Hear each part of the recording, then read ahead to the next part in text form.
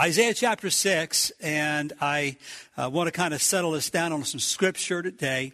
It's been a while since I actually been behind the pulpit.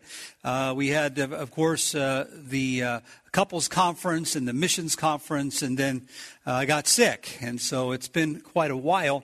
It seems anyway that I had the opportunity to preach, and I am looking forward to this particular message. It's something that God spoke to my heart about.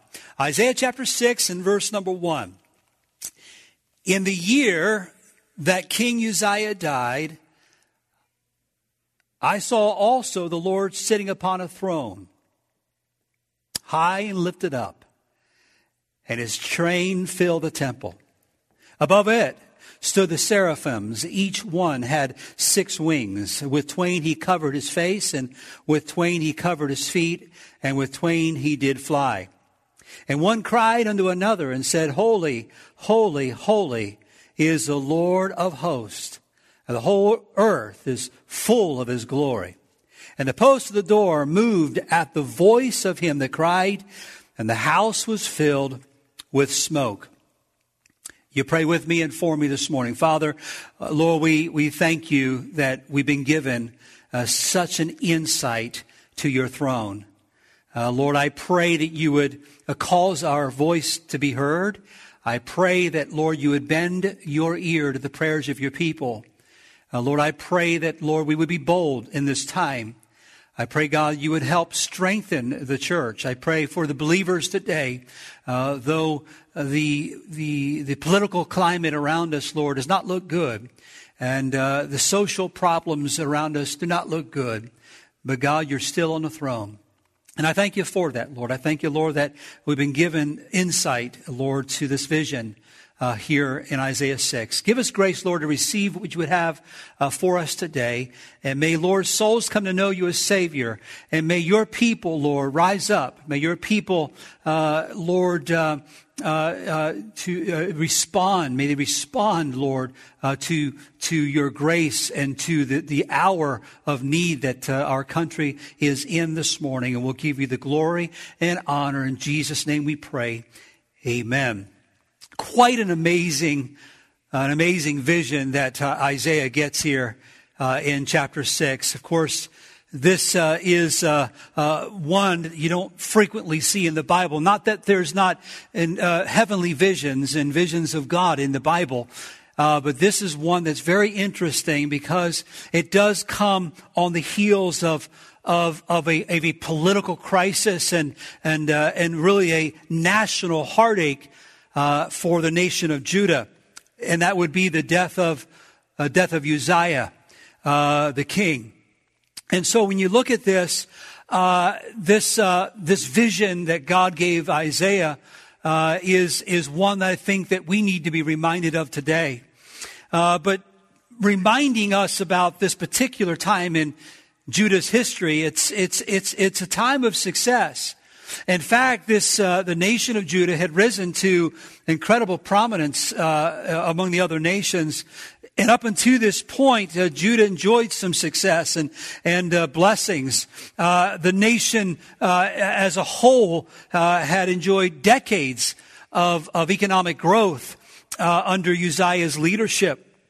There had been political stability and financial, if you would, expansion, and the military was built, and things were being done that, man, was really in contrast to other times in Israel's history. Nothing much compares to what was going on during these 52 years of this king's reigning. And by the way, the ultimate doom is coming for Judah. That was even in view of what was going to come. There's going to be one other, or maybe 2 other kings that are going to attempt to turn the nation of Israel, of Judah, back to God. But for the most part, they are heading to ruin, the nation itself. And the principle that we need to remember is that though a nation may be great, without goodness, it's destined for ruin. Greatness without godliness ultimately brings ruin of a nation. The Bible says that righteousness exalteth a nation, but sin is a reproach to any people. And though a nation may be great, but if a nation is not good, if a nation is not righteous, the nation is heading to ruin. And that's why it's very important to understand as you look at this that Isaiah is in, if you would, the midst of a good time in Israel's history. But it is on a decline. You find that in the first 5 chapters of Isaiah. And some details given to this are very interesting as you look at kind of the backstory of how this nation was during this time.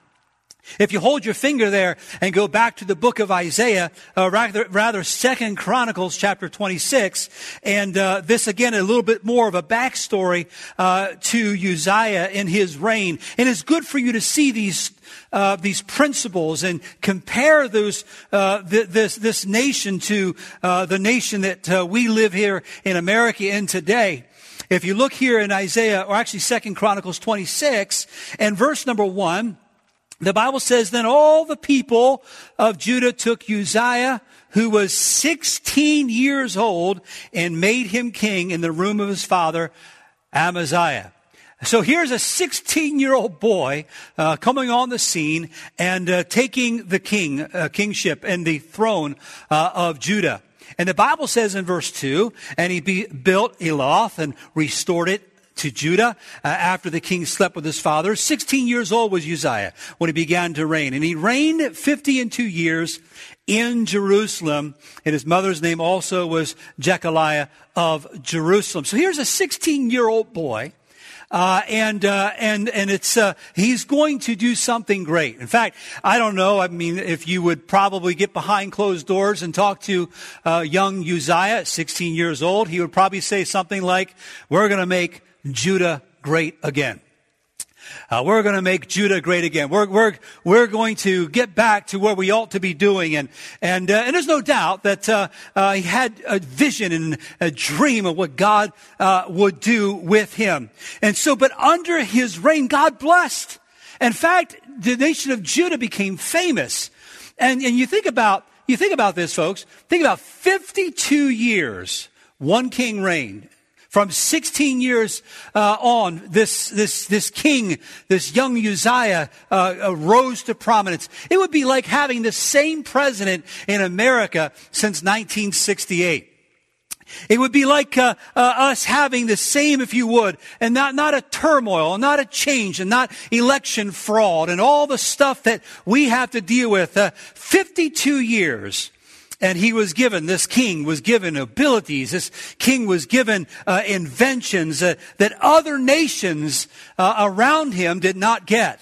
Other nations would love to get what he got, but they were not given that. In fact, verse 14, the Bible says in 2 Chronicles 26, and the Bible says, and Uzziah prepared for them throughout all the hosts shields and spears and helmets and harbigans that would be armor and bows and slings to cast stones. And he made in Jerusalem engines invented by cunning men to be on the towers and the bulwarks, to shoot arrows and great stones withal. So the technology of the day was centered in Judah. It was given to these cunning men, military inventions, and I want you to note here that it wasn't Uzziah's wit, it wasn't Uzziah's leadership, but rather it was Uzziah's humility that God was blessing. The success came as a result of the people as a whole seeking God. And I believe this. I believe that leadership in any nation is a microcosm of that. Not all the time, but for the most part, is a microcosm of a nation, any people. And so during the beginning of his reign, God was blessing, God was working. In verse 4 it says, and he did that which was right in the sight of the Lord, according to all that his father Amaziah did. And he sought God in the days of Zechariah, who had understanding in the visions of God. And as long as he sought God, the Lord, God made him to prosper.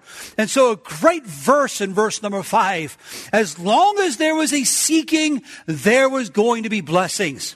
As long as there was humility, there was going to be blessings of God. And so as you find here, the people were seeking God. What does that mean? They were acknowledging God. They were acknowledging His word. They were acknowledging His ways. The people as a whole respected God. They wanted what God wanted.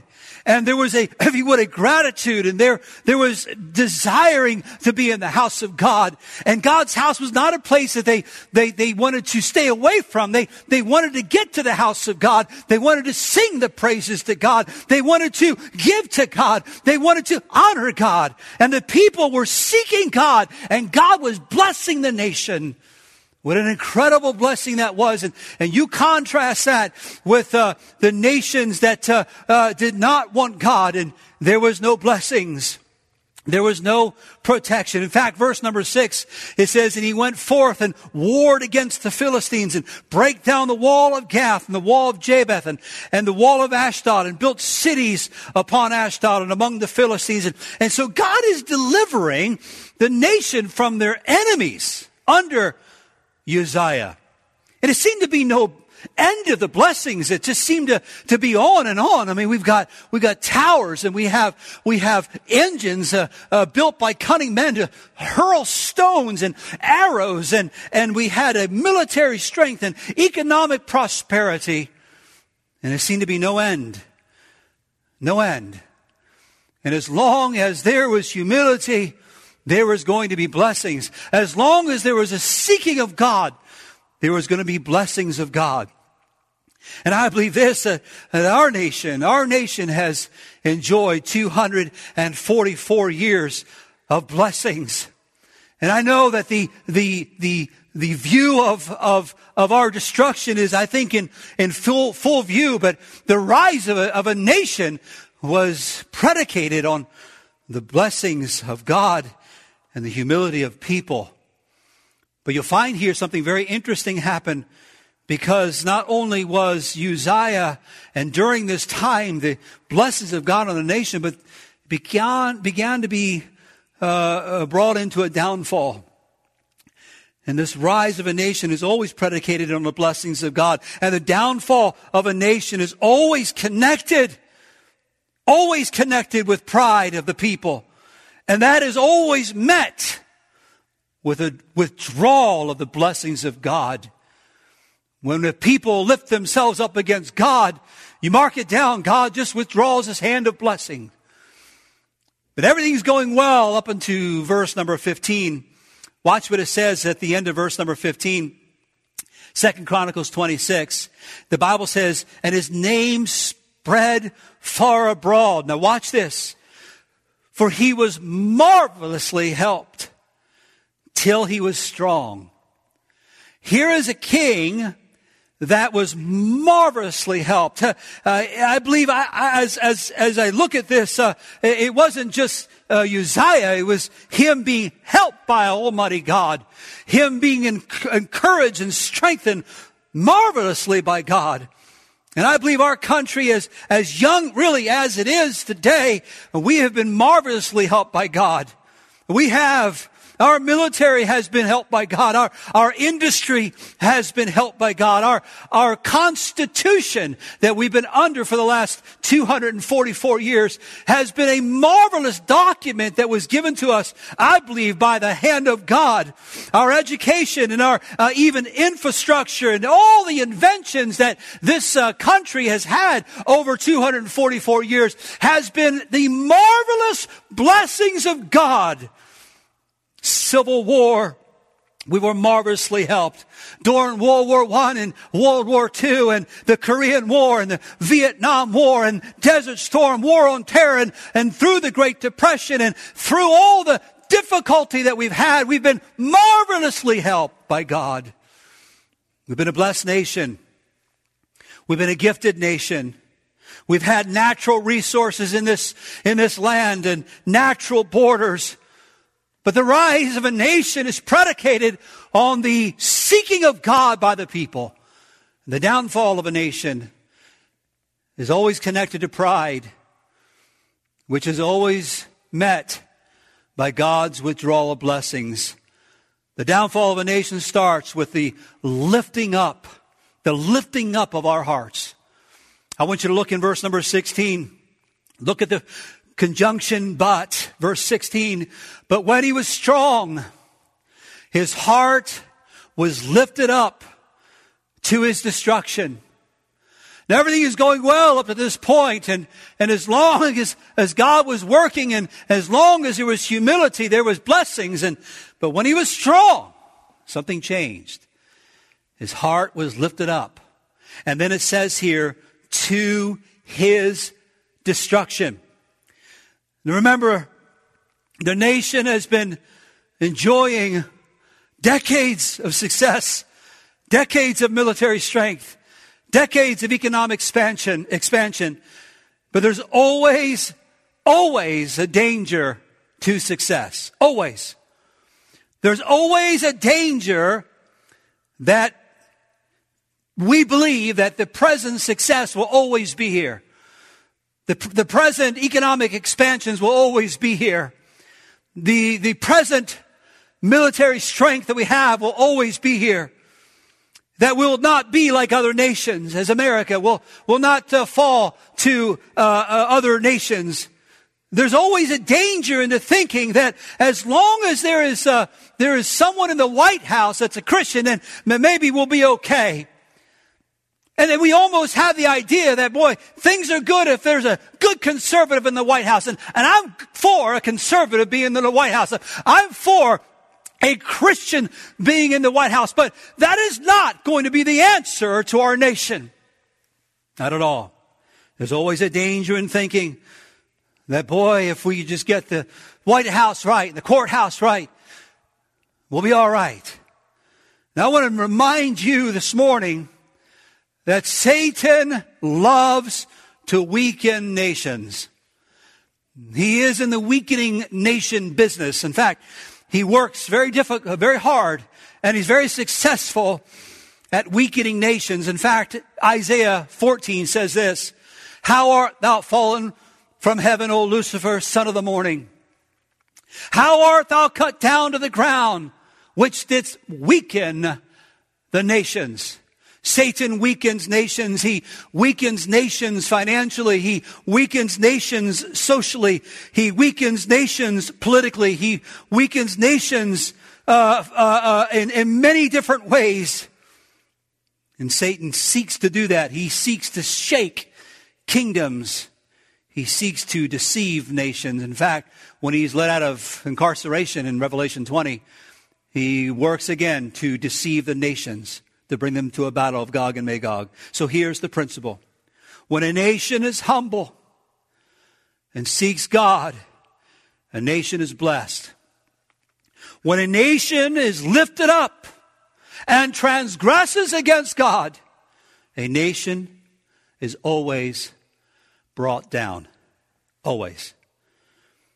That's why verse number 16 is very interesting, because it says his heart was lifted up to his destruction. You realize year after year, after a while, you think you're okay. And your strength and your intellect and your wit and your inventions have somehow insulated you from any danger. But what happens here in this verse number 16 is more of a national disobedience. Though the king did it, though the king attempted to burn incense into the temple of the Lord. But if you look at a national transgression here, look what it says here in verse number 16. The Bible says, "For he transgressed against the Lord his God and went into the temple of the Lord to burn incense upon the altar of incense." And so when you enjoy success, as long as you have here in this time, the heart can be lifted up in pride. And the Bible says, "Pride goeth before destruction, and a haughty spirit before a fall." I would look in verse 17 here, "And Azariah the priest went in after him, and with him 80 priests of the Lord that were valiant men." Now think about this. So here's the king Uzziah saying, "I'm going to go and burn incense. I'm just going to make it up. I'm going to call right wrong and wrong right. I'm going to do something that is not in the Bible. It's not prescribed in the Scripture. I'm going to do my own thing. And I want to thank God for those who would stand against those that want to do wrong. I want to thank God for those 80 priests, those 80 priests that stood. And I in my mind, have these men standing between the king and the temple and forcing him and pushing him, saying, no, you cannot do this. Is not right. You cannot do this. You can't make up what is right, king. You can't just do your own thing. You can't challenge an almighty God. You can't just put your finger in the face of an almighty God and expect that God is going to continue blessing. Thank God for those that speak against the king. Thank God for those that try to stop people from doing wrong. We ought to pray for preachers. We ought to pray for those that stand against wrong. We ought to pray for their voices to be heard. We need the people of God to speak for God, men of God to speak truth, voices of truth, voices that are countercultural, that speak the truth in love. We can't violate the word of God and expect not God not to judge us. You can't point your finger in the face of God and say, God bless me. You don't lift up yourself against a holy God. And so you'll find here they stopped him. Don't do this. Would to God we had people that would wave their face in the culture, wave their face and lift their voices to the culture and say, stop, stop. We just can't make up right. We just can't create our own morals. And you find here they became furious in verse 19. And Uzziah was wroth, angry. How dare you stop me from doing this? How dare you hold me back from doing what I want to do? And that's a perfect picture of society becoming furious with those that speak truth. Becoming angry with those that stand for the absolute word of God.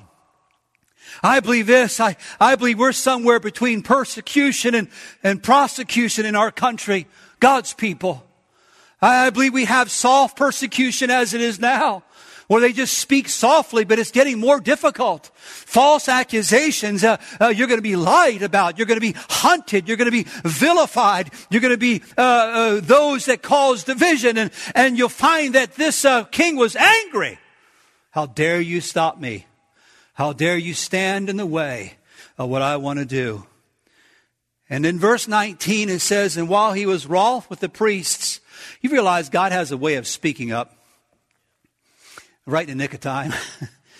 And while he was wroth with the priest, the Bible says here, verse 19, I want you to look at it in your Bibles. The Bible says, the leprosy even rose up in his forehead before the priest in the house of the Lord from beside the incense altar. It's amazing here. So he's angry. You got 80 priests. What a standoff. And you have the king wanting to burn incense, doing something that was not right to do. It was not predicated. It wasn't given to him to do that. And all of a sudden, the leprosy begins to form on his forehead. It's interesting, isn't it? This was a visible sign of corruption. Up until this point, I mean, his heart was already corrupt here. Now it's visible. Now you can see it. Now you find that the nation, as you can see the national disobedience here, the nation as we know here today is now having visible signs of corruption, political corruption. Visible signs show up when there's diseased hearts. Visible signs show up when the heart's already been diseased. Religious corruption and media in our country, media corruption. The heart of the country is sick. The heart of the king here is sick. And now there's a visible sign of leprosy that is forming. The Bible says, he that being often reproved and hardeneth his neck shall suddenly be destroyed, and that without remedy. When the righteous are in authority of the people rejoice, but when the wicked beareth rule, the people mourn. And so you find here that this nation rose to prominence, rose to fame because of humility. And now we find the nation is being brought to ruin because of pride. That's why Romans 1 says, for the wrath of God is revealed from heaven against all ungodliness and unrighteousness of men who hold the truth in unrighteousness. Because that which may be known of God is manifest in them, for God has showed it unto them. For the invisible things from the creation of the world are clearly seen, being understood by the things that are made, even his eternal power and Godhead, so that they are without excuse. Because that when they knew God, they glorified him not as God, neither were thankful, but became vain in their imagination. And listen, and their foolish heart was darkened. Do you realize a foolish heart is just corruption? A foolish heart that is darkened is the result of corruption. The king had leprosy, a visible sign of corruption. The Bible says, professing themselves to be wise, they became fools and changed the glory of an uncorruptible God into an image made of corruptible man and birds and four-footed beasts and creeping things.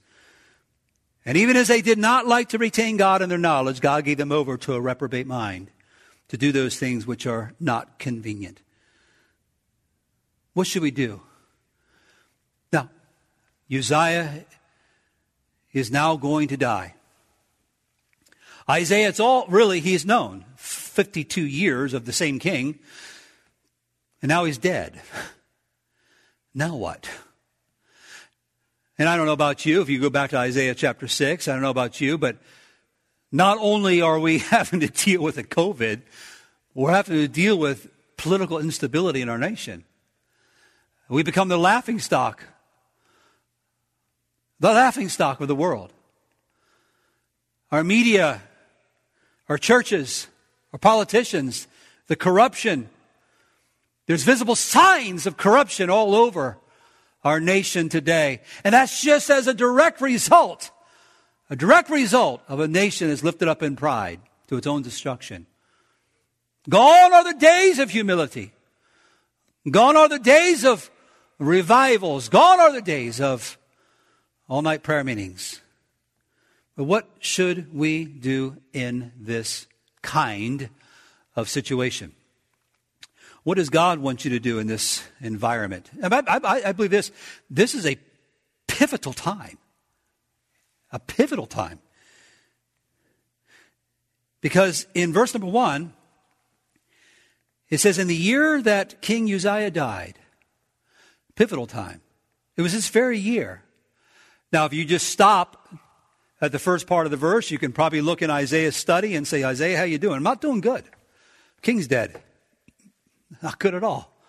I mean, under his leadership, he wasn't the best king, wasn't the greatest king, but man, look at the strength that we have as a nation. Look at our military strength. Look at the other nations around us that are fearful of us because of what he did. I'm not doing good. If you would just talk to Isaiah, you would probably get a picture like all of us are feeling right now. What are we going to do?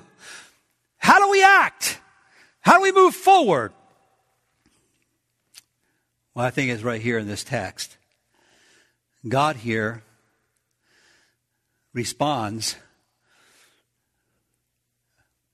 by inviting someone into his presence. Wow. Here's what it says. In the year that King Uzziah died, I saw also the Lord sitting upon a throne, high and lifted up, and his train filled the temple. Do you realize that God is not out of control? Not at all. In fact, If I were to go to heaven right now, God would probably be sitting back with his feet up. In fact, the Bible says in Isaiah 66 that the heaven is my throne and the earth is my footstool. So God is ruling with his feet up. That's a powerful God. He's not looking at the political corruption. He's not looking at the election of America and saying, what are we going to do? How am I going to respond? No. God is on the throne. And I look at this, and I know that this is not a great environment, but God responds by inviting someone into his presence. And God wants people to come into his presence. Over and over again, you'll find God inviting people to come, opening the door for people to come. In fact, Matthew 11 says, come unto me, all ye that labor and are heavy laden, and I will give you rest. Take my yoke upon you. Learn of me, for I am meek and lowly of heart, and ye shall find rest for your souls. Psalm 100, enter into his gates with thanksgiving and into his courts with praise. Be thankful unto him and bless his name. God wants people to come to him. God invites people to be drawn to him, and you gotta want to be drawn. You gotta want to be drawn to the Lord. Oh, I saw the Lord, he said, sitting. And he says in verse 4, and the posts of the door were moved at the voice of him that cried, and the house was filled with smoke. In other words, God wants to shake up your world. And the year the king Uzziah died, I saw the Lord. So number one, God responds in times like this by inviting folks to come to his presence. Are you one of those? Do you want to be drawn? Will you spend most of your time searching conspiracy theories and looking for another news article that's going to agree with your opinion? Are you going to go to Drudge and Fox and CNN and CNBC or even Newsmax? Or will you get into the presence of God and realize that there is a God in heaven that is not out of control? He's still on the throne. I dare say that God invites you to be with him. And when you do that, you'll find verse number 5. Look what it says. Verse 5 says, then said I, woe is me, for I am undone, because I am a man of unclean lips, and I dwell in the midst of people of unclean lips. For mine eyes have seen the King, the Lord of hosts. Number one, God responds by inviting people into his presence. Number two, Isaiah responds by seeing himself as God sees him. I'm unclean. I'm unclean. And in fact, the people around me are unclean. Now, to this point, he has not seen, he may have had some duties in the temple. He may have had some duties to speak for God. But up to this point, he has never seen the holiness of God until this moment. And when he does, he sees God for who he is. He begins to see himself for who he really was. He was an undone sinner. That's why, ladies and gentlemen, that's why the You Matter movement is godless. The You Matter movement is godless, is anti-God. The seeker-sensitive movement that lifts up man and does not humble themselves before a holy God is not pleasing to God. When you get a vision of who God is, you'll get a real clear vision of who you are. I'm undone. I'm a man of unclean lips. And you'll find here that he responds with humility. He's no longer lifted up with pride. Not that he was, but now he's low. What does God want us to do in an environment like this? Number one, he invites people to come into his presence. And when you come into his presence, you will respond by seeing yourself as God sees you. But I want you to notice verse number 6, because there's a response here by God. Then flew one of the seraphims unto me, having a live coal in his hand, which he had taken from the tongs from off the altar. And he laid it upon my mouth and said, Lo, this hath touched thy lips. Now watch this. And thine iniquity is taken away, and thy sin purged. God responds by forgiving. So, hey, Uzziah is dead, but I'm still on the throne. And I invite folks that God to come into my presence. And when you come into my presence, you're going to see yourself a little more clearly of who you really are. But I'm ready to forgive you. I'm willing to forgive. This coal, this piece of coal, was a type of the cleansing and atoning power of the blood of Jesus Christ.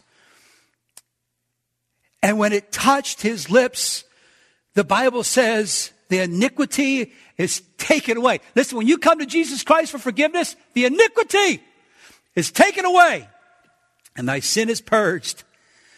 It is in the heart of God, ladies and gentlemen, to forgive. It is in the heart of God to restore. It's not in God's heart. He doesn't want to judge a nation. He doesn't want to judge a family or a church. He doesn't want to judge. He wants to forgive. It's in the heart of God to cleanse. It's in the heart of God to restore. It's in the heart of God to heal even a nation, not to destroy. What do you do in an environment like this? Number one, God invites people into his presence. Isaiah saw himself as a sinner needing a Savior, and God responded by forgiving. And I like verse number 8. Watch what it says here. And I heard the voice of the Lord saying, whom shall I send? And who, brother Daniel was praying this already. And who will go for us? Then said I, here am I. Send me. And he said, go. And I want you to see the word here. And tell this people.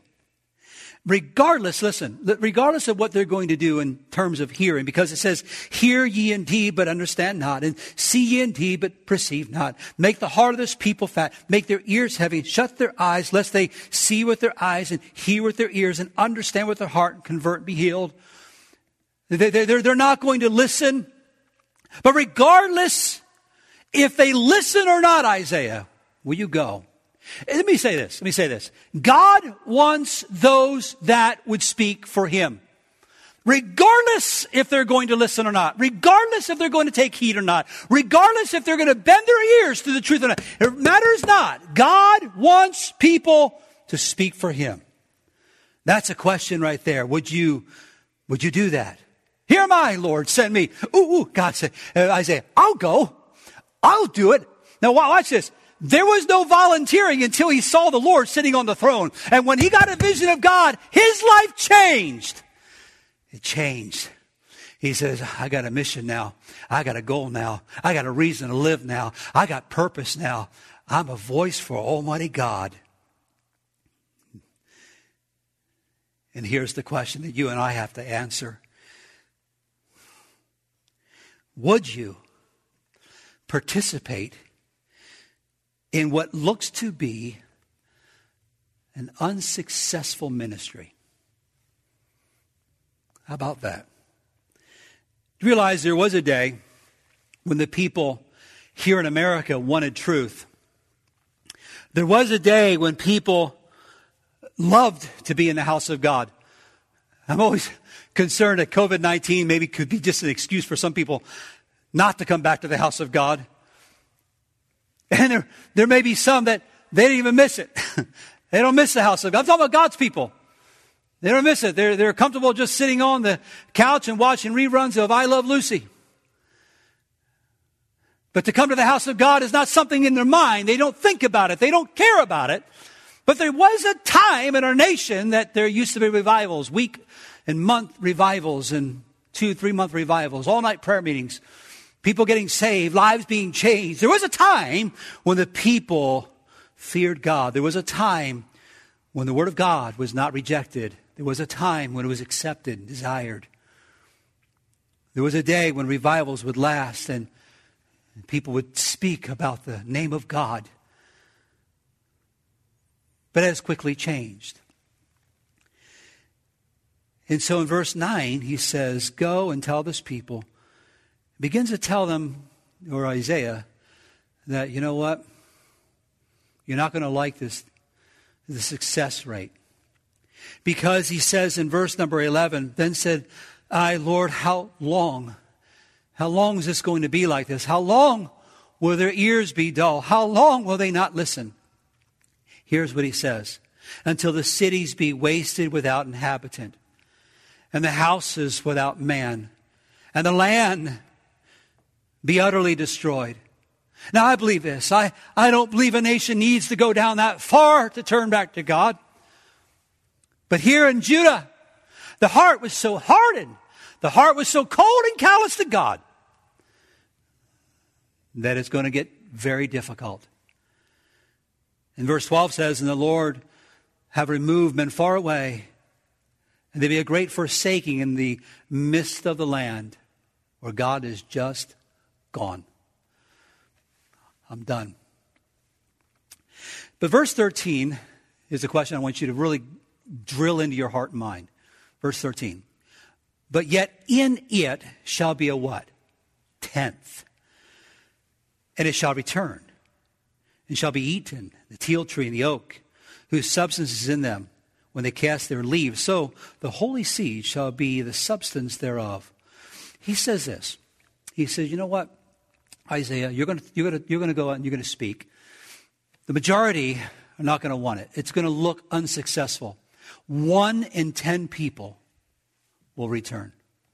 1 in 10 people will listen. 1 in 10 people will give ear to what you're saying. Now, here's the question. If 1 in 10 will listen, would you go? I mean, would you be able to, would you want to take the ridicule of the 9? Would you want to take the false accusations of the 9? Would you want to be lied about by the 9 to reach the 1? Because only 1/10 of those that you speak to are going to actually turn.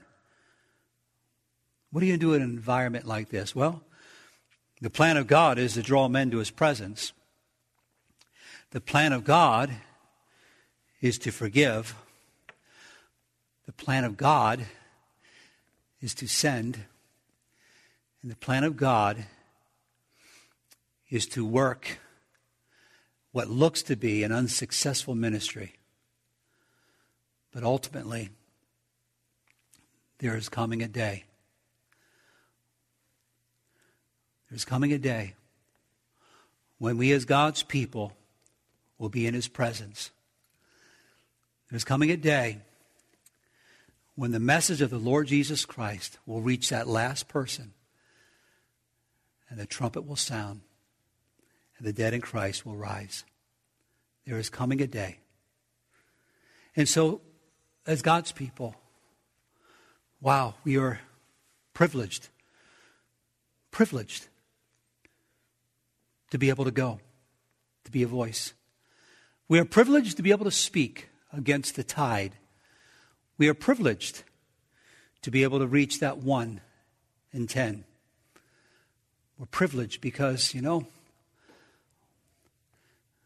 1 in 10 is still 1 in 10. It's 1. And as God's people, would you be a part of that? Because Jesus came to seek and to save that which was lost. Not everyone will hear it. Not everyone will care. But for Isaiah's day, 1 in 10 will. And I say this. Let God have all the numbers. Let's be obedient. Let's do what God would have us to do. and be. So what do you do in an environment like this? Come into his presence. Turn off the TV, turn off the news, and realize that God is sitting with his feet up, not out of control, and he's got an ultimate plan. And his plan is for you and me, you and I, to go with our voices and speak on his behalf. Because 1 in 10 will hear, 1 in 10 will return. Is it worth it? Yes, absolutely it is worth it. It is worth it. Because Jesus saves.